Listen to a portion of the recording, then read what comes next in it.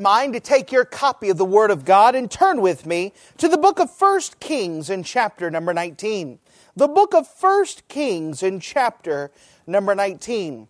Of course, we're in our series of the vision of the work, and what we're doing is we're examining the work that God has given us to do. That He has given us the Great Commission, which comes into two parts. That we're supposed to reach people with the gospel, then we're supposed to teach them.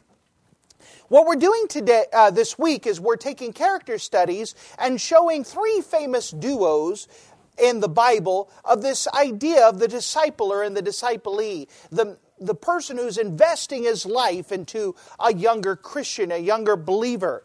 And we saw this morning the idea of Moses and Joshua, and that Joshua's response as a disciplee, as the younger man of God, is that he put himself as a servant. He obeyed his master. And because of that, he completed the work that Moses was tasked to do as Moses led the people into the victorious Christian life. Brought them into the land of Beulah land, the land of milk and honey. And he brought them over the Jordan River. Now we're going to look at the relationship between Elijah and Elisha. And we want to see this dynamic once again of the emphasis of Elisha. Now notice with me, if you wouldn't mind, 1 Kings chapter 19.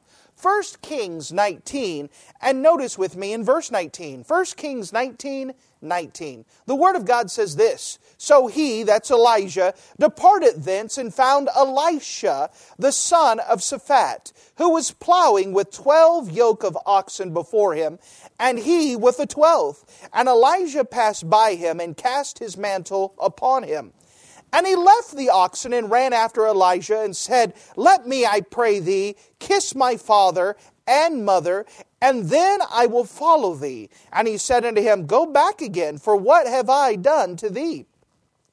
And he returned back from him, and took a yoke of oxen, and slew them, and boiled their flesh with the instruments of the oxen, and gave it to the people to eat, and they did eat. Then he arose and went after Elijah, and ministered unto him. And if you wouldn't mind, nothing to mark in the Bible in this specific here, except the idea of 1 Kings 19, verse 21. If you're in the habit of marking things in your Bible, we'll do this. And then it says, he ministered unto him. Ministered unto him. And with the Lord's help, I'd like to preach to you the calling of Elisha. The calling of Elisha.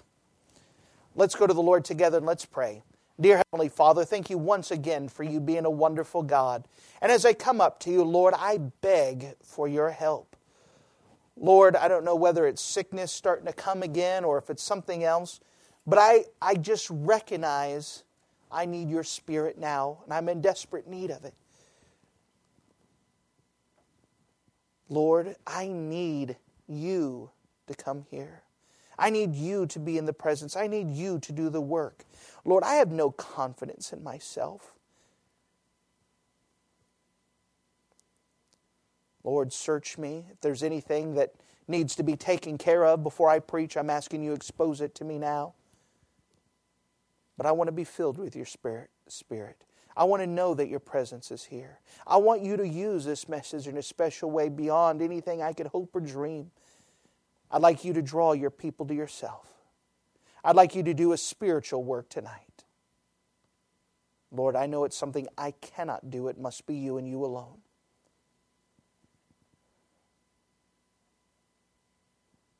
Thank you for the promises we can claim. And you be God. In Jesus' name, amen. Now we're exposing and showing the dynamics of several duos in the Bible. We went through Moses and Joshua this morning and just looked at the great relationship that they had. And we went this morning and found several passages where usually we don't even see Joshua, but there he is, almost like a fly on the wall. He's getting to see Moses talk to God face to face as a man. We get to watch him as he's on the mountain for the 40 days and 40 nights, waiting on Moses, just waiting at his master's beck and call. We see him being loyal to his master. And now we come up again to another man, and we see his call to the ministry. Now, the call to preach is a special call, and I'm not going to go too much into that now, but usually I use this message for the call to preach. However, the idea of the call to ministry, where we decide that we're going to follow God with all of our heart, the same thing can still be applied. And what is it? Again, every Christian, there should be something inside of us that wants to be used. That as a Christian, we shouldn't want to be a spectator. We shouldn't want to just sit in a church pew and watch everything else happen. We should have something in us that says, I want to be used. Use me, use me. And so it's that idea that I want to pull today, especially with the idea of Elijah, who is the man of God, and Elisha, the man who wants to be used. And let's see this dynamic. Let's see what goes on here. Now, I want you to hold your finger here, and I want to start off with a very important principle. Look with me in the Gospel record of Mark in chapter number 3. We're going to come back to 1 Kings 19 in just a second. But I need to start with the Lord. It all begins with God. Mark chapter 3. Mark chapter 3 in verse number 14. 13 and 14 if you wouldn't mind. Mark chapter 3, starting at verses 13, and we'll read through 14. And he, that's Jesus, goes up into a mountain, and calleth unto him whom he would. And they came to him. And he ordained 12, that they should be with him, that he might send them forth to preach. Notice again in verse 14, that why did he ordain? Why did he choose 12? Well, the main answer is not so they could go out to preach, but that they could be with him. You see, it is until they have been with him, he has nothing to preach. That the first call of any Christian is to be with him, to be with the Lord. And that's what we're supposed to be going for. Before God calls us to a place, he calls us to himself. Before he calls us to a people, he calls us to himself. And we have to stand still and be with him. We don't like to be still. We like to work. And if we could just be so busy doing things, we could be content. But there are times that God wants us just to stand still and be with him. To be with him. It is much easier to do work than it is to be with him. Because we have to be quiet. We have to wait. We have to be still and know that he is God. But when we get to know him, then we are equipped. Then we're equipped to go out and tell people about the Lord. And so the first call is to be with him. Now turn back with me, if you wouldn't mind, to 1 Kings 19. And let's examine a little bit more about Elisha and this call that he had. Now notice here we see the principle of training. The principle of training. Notice in verse number 19. So he departed, that's Elijah, so he departed thence and found Elisha the son of Shaphat, who was plowing with 12 yoke of oxen before him, and he with the 12th, and Elijah passed by him and cast his mantle on him. So here's the here's the scene. We have, we have Elisha who's out in the field. He's having a good old time working with 12 oxen. I don't know if you've ever plowed with oxen, but he had 12 of them lined up. And he's out in the field, and he's working hard. And all of a sudden, the preacher comes by, and he goes past the first set, second set, walks past the 12th, and he throws his mantle. Basically, if you can imagine, he throws his cape, he throws his robe, and he throws it down and says, here you go. What in the world? He says, come and follow me. That's the idea. Elisha knew exactly what it was, and he went to follow him. Now, Elisha was not equipped yet. He had to have a training principle. Now, up above, we have some things that God had told Elijah to do. And what happened is that God says, this is what I want Elisha to do. Notice with me in verse 16. Now, again, before Elijah went to Elisha, God already had a plan to use him powerfully. Verse 16, and Jehu the son of Nimshi shalt thou anoint to be king over Israel. And Elisha the son of Shaphat of Abram Mohablim, shalt thou anoint to be prophet in thy room. And it shall come to pass that him that escapeth the sword of Hazael shall Jehu slay, and him that escapeth the sword of Jehu shall Elisha slay. Yet I have left me 7,000 in Israel, all knees that have not bowed unto Balaam, and every mouth which have not kissed him. So before even Elisha had been called to the ministry, God says, I already have him planning to do stuff with kings. I already have plans for him. I already have something in mind for him. But he needs trained.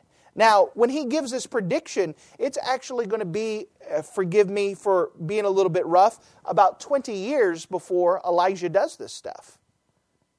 There's a long time here of this training. So what is he doing?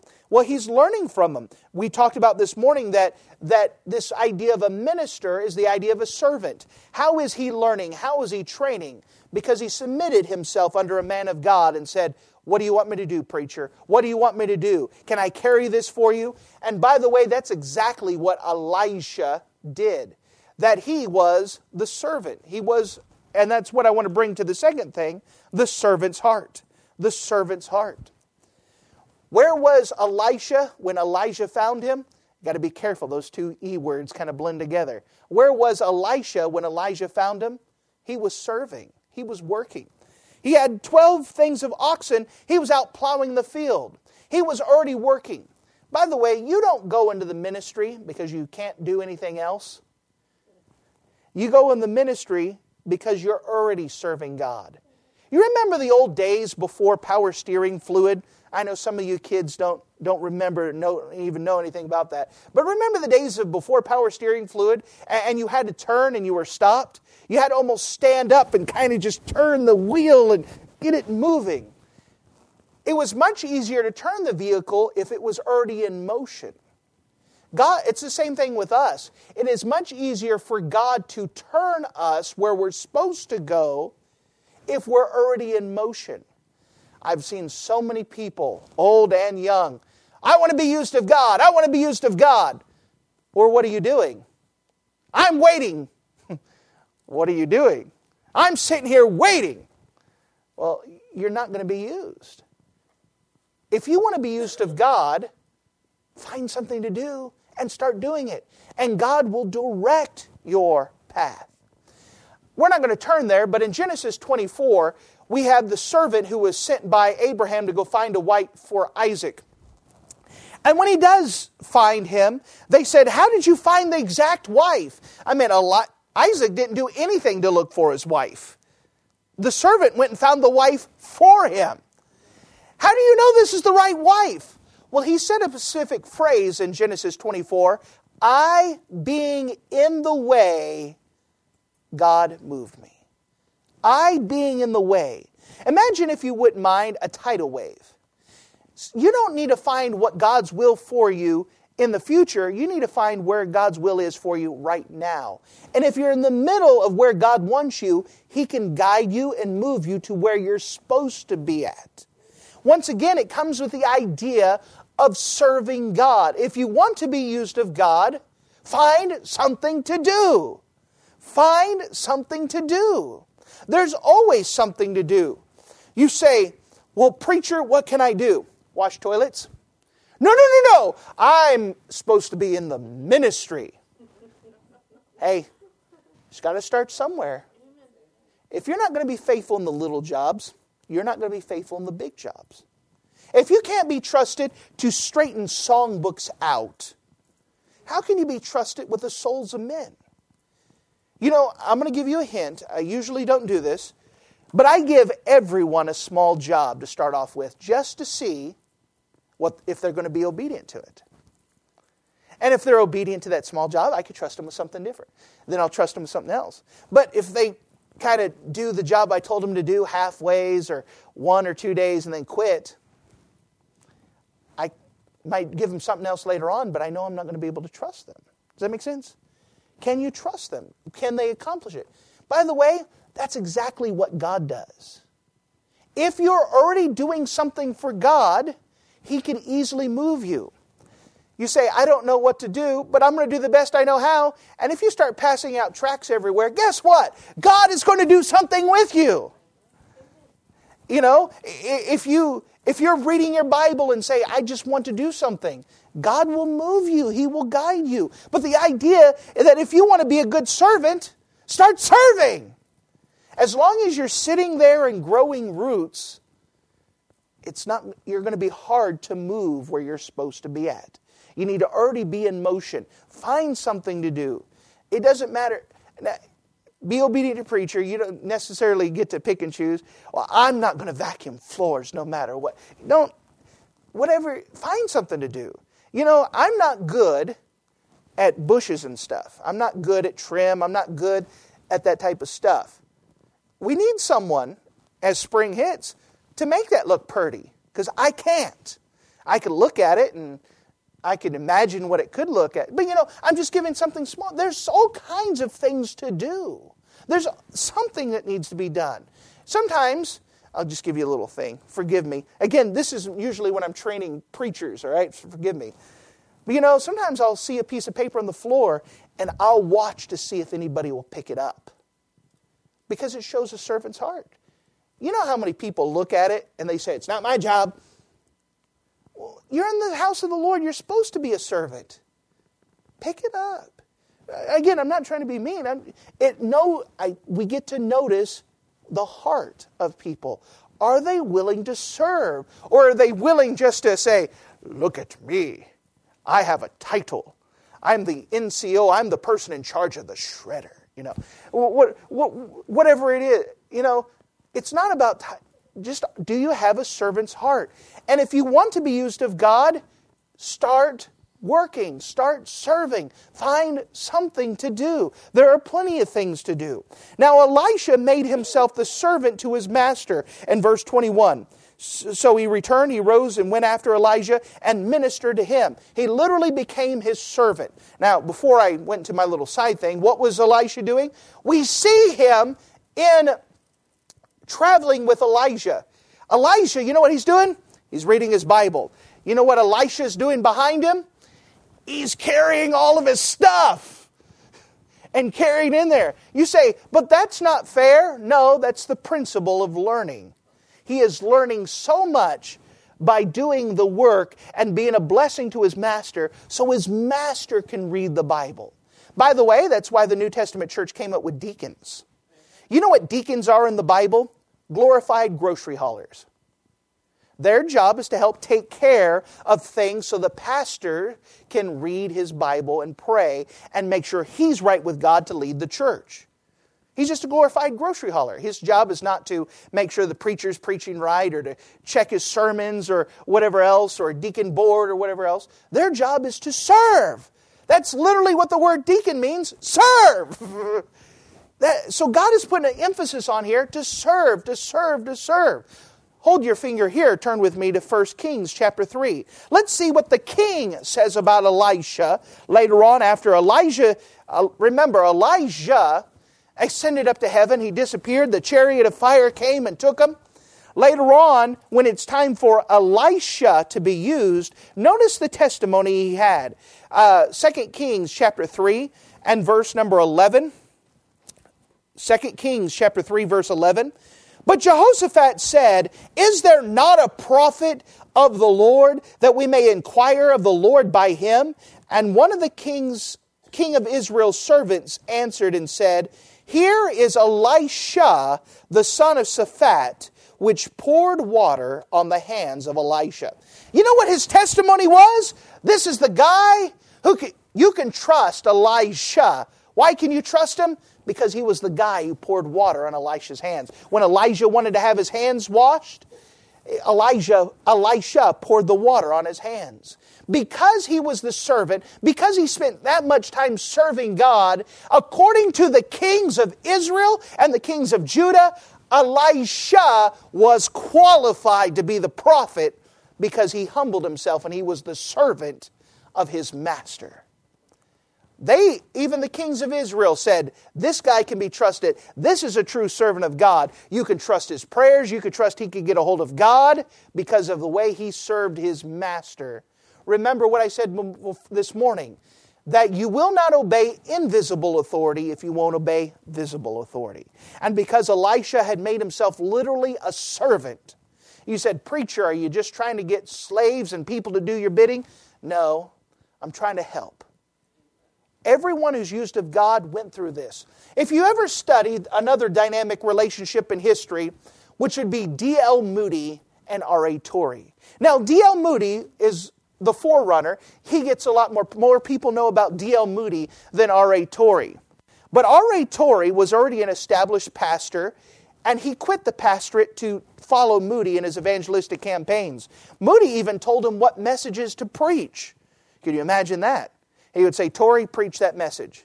I got other message. No, you preach that message. Okay. He did whatever. People said they couldn't imagine someone more devoted than D.L. Moody than what R.A. Torrey was. Whatever he needed. And he was already an established pastor. Most people considered D.L. Moody, forgive me, I'm just going to history lesson. D.L. Moody was not educated.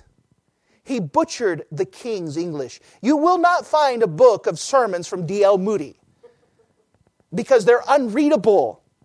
But he had the power of God. Dr. Torrey was much more educated. He was much more established. He was much more vocal. He has a lot more books out, a lot more helpful books that are still read to this day. But you know what he did? He submitted himself to whatever D.L. Moody told him. D.L. Moody was used of God to shake 2 continents for the Lord.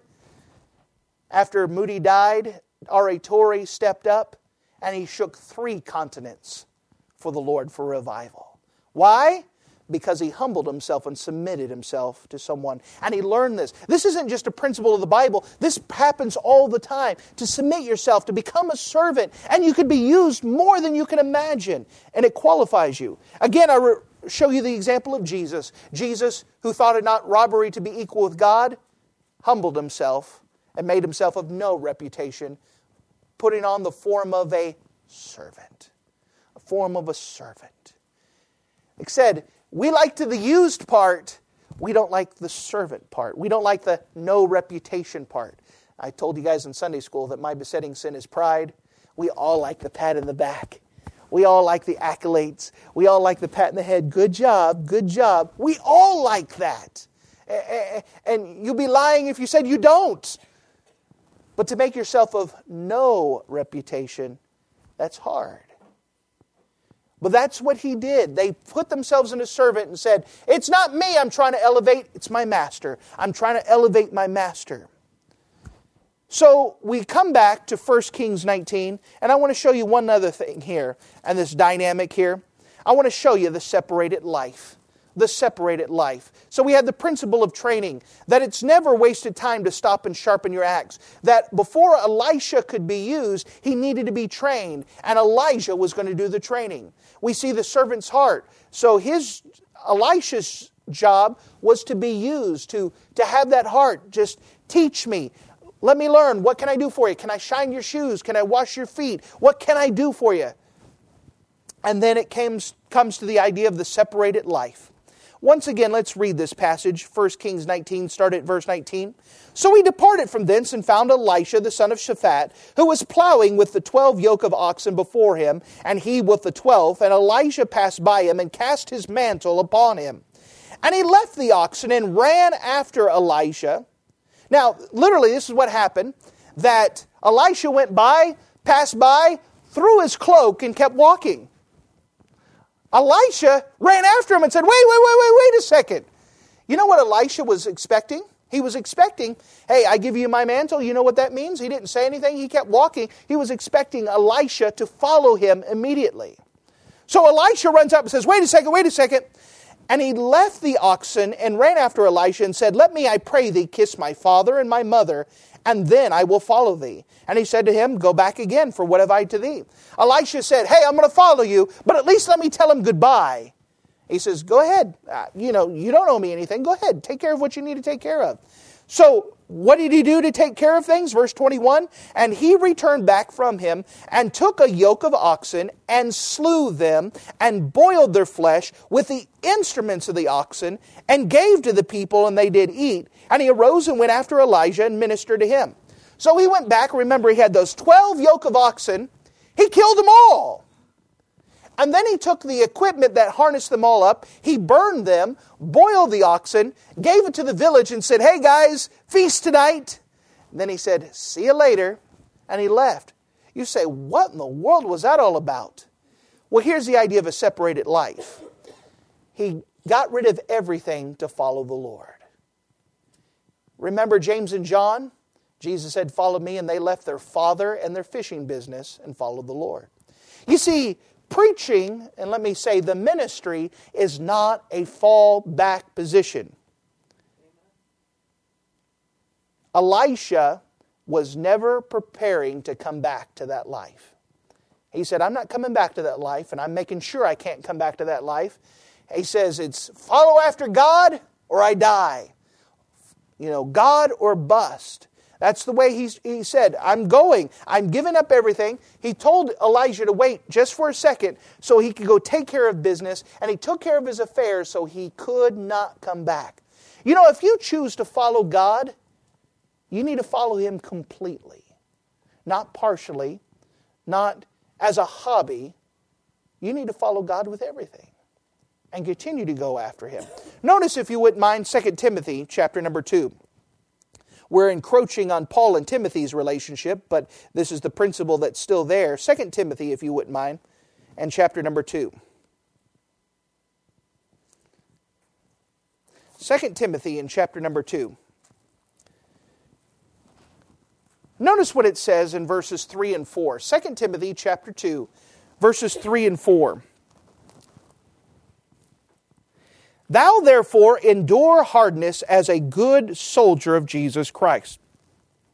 No man that warreth entangleth himself with the affairs of this life, that he may please him who hath chosen him to be a good soldier, to be a soldier. Now, here God is trying to put things in basic terms. Usually he does agricultural terms because most people of that day understood farming. He's using soldier terms because everyone understands soldier. It says, thou therefore endure hardness as a good soldier of Jesus Christ. I want you to think about our military. You have an army person who's told to guard this hill. What are they supposed to do? Guard that hill. When you take a Marine and you say, go take that land, what are they supposed to do? Take that land. You take a Navy sailor and you say that even though the storms are coming, your job is to man this ship. You take an Air Force pilot whose job is to fly in the sky. You say, well, that's fun. Yeah, until hardness hits. You know, when the Marine is told to take that island, people are going to shoot at him. And he's supposed to endure hardness and do what he was told to do, even though it is hard. When the Navy sailor's out and the storm is blowing, he has to keep his post, even though the storm is raging. What about the Air Force pilot who's flying overhead and they're trying to shoot him out of the sky? He has to do his duty. He has to endure hardness as a good soldier of Jesus Christ. By the way, if any of those people fail their duty, we call them one or two things: a traitor or a coward.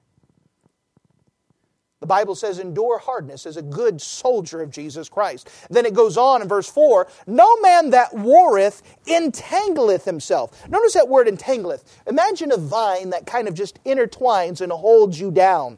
No man that warreth entangleth himself with the affairs of this life, that he may please him who had chosen him to be a soldier. Under Roman law, Roman soldiers were not allowed to own property.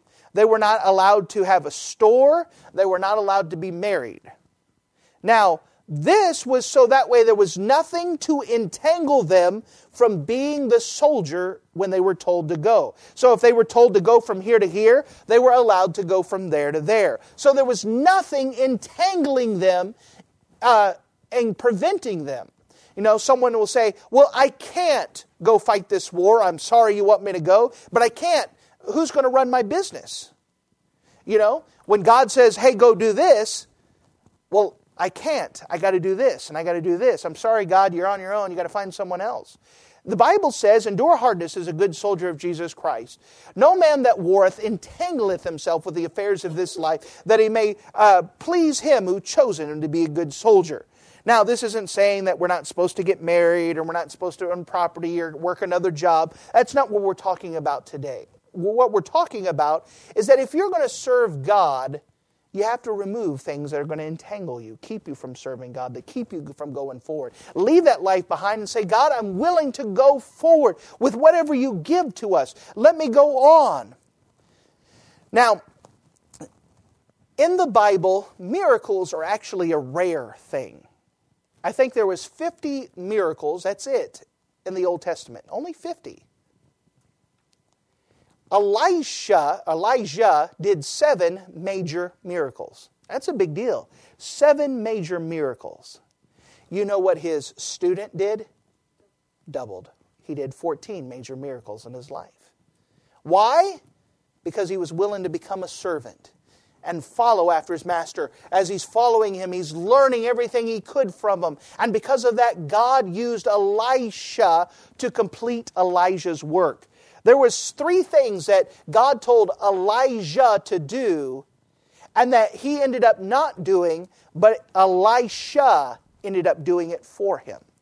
We talked about Moses and Joshua, that God told Moses to go into the land and divide it out, but Moses was not able to go. It was Joshua who completed his master's work. And why was he equipped? Why were both of these men able to do what their masters could not do? Because they were willing to submit themselves during the time of them and to become a servant.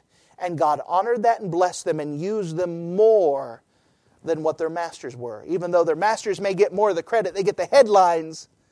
It was those 2 other ones who did even more and completed their master's work. So what's the whole point? What am I rambling on about? Everyone who wants to be used of God, find yourself a man of God and plug yourself into it. For those ladies who are in discipleship, plug yourself to my wife. Learn from her. Pray with her. Say, teach me, teach me, teach me. And God will bless that. There should be nothing off limits. That if it's not unbiblical, unreasonable, illegal, immoral, try to do it to the best of your ability. God honors that. Come to me and say, preacher, I want to be used. Now, again, I'm not trying to build a kingdom. I'm trying to help you because once you start serving, God can use you and direct you to where He wants you to be. But everyone has to come to this place where they make a decision, I want to be used of God. Then what's the next step? What's my next step after I surrender? To serve, to serve, to serve. And as God allows you to serve, He will direct you exactly where He wants you to be. This is the principle that's found in the Bible over and over and over and over. And I told you at the very beginning, my job as a pastor is not to do all the work. You're supposed to do the work with me working with you and leading it on. But that to happen, we have to have people who are willing to serve and willing to serve. So I'm trying to help teach and work on this church and trying to set things in order and trying to show you the principle so we as a church together do our part and go forward. And again, I hope the heartbeat of each one of us inside of us says, I want to be used of God. I want to be used of God. I want to be used of God. Well, if that's true, your next step is to serve. What are you busy doing? What is it that you're doing with the church? You say, well, it's small. Little is much when God is in it. Labor not for wealth or fame. There's a crown, and you can win it if you go in Jesus' name. You say, it doesn't seem that big. It's big in God's sight because all that little stuff helps out. It helps out. If you guys didn't help clean the church, guess who would have to do it? Preacher and preacher's wife. Do you know that's an easing of my burden and allows me to do more because you're able to do that? Something to straighten up the songbooks. That's a big deal. I know that we have the little things here and the songbooks don't bounce around. But there's so many little things that actually pile up that someone has to take care of. And we can all find something to do. And you say, I don't know what to do. Then ask. We could find something, I guarantee. And if nothing else, soul winning, read your Bible, pray, all of that works together. Are you busy serving the Master? Are you busy telling people about the Lord? Are you busy passing out tracts? Are you busy inviting people about the Lord? Are you laboring with God in prayer? There is plenty of things to do. We're not going to run out. Just find things and start serving. Allow your pastor to help guide and direct. And you can be used of God. But you have to be willing to submit and to serve and to say, this is my position. You just tell me what to do, God, and I'll be obedient.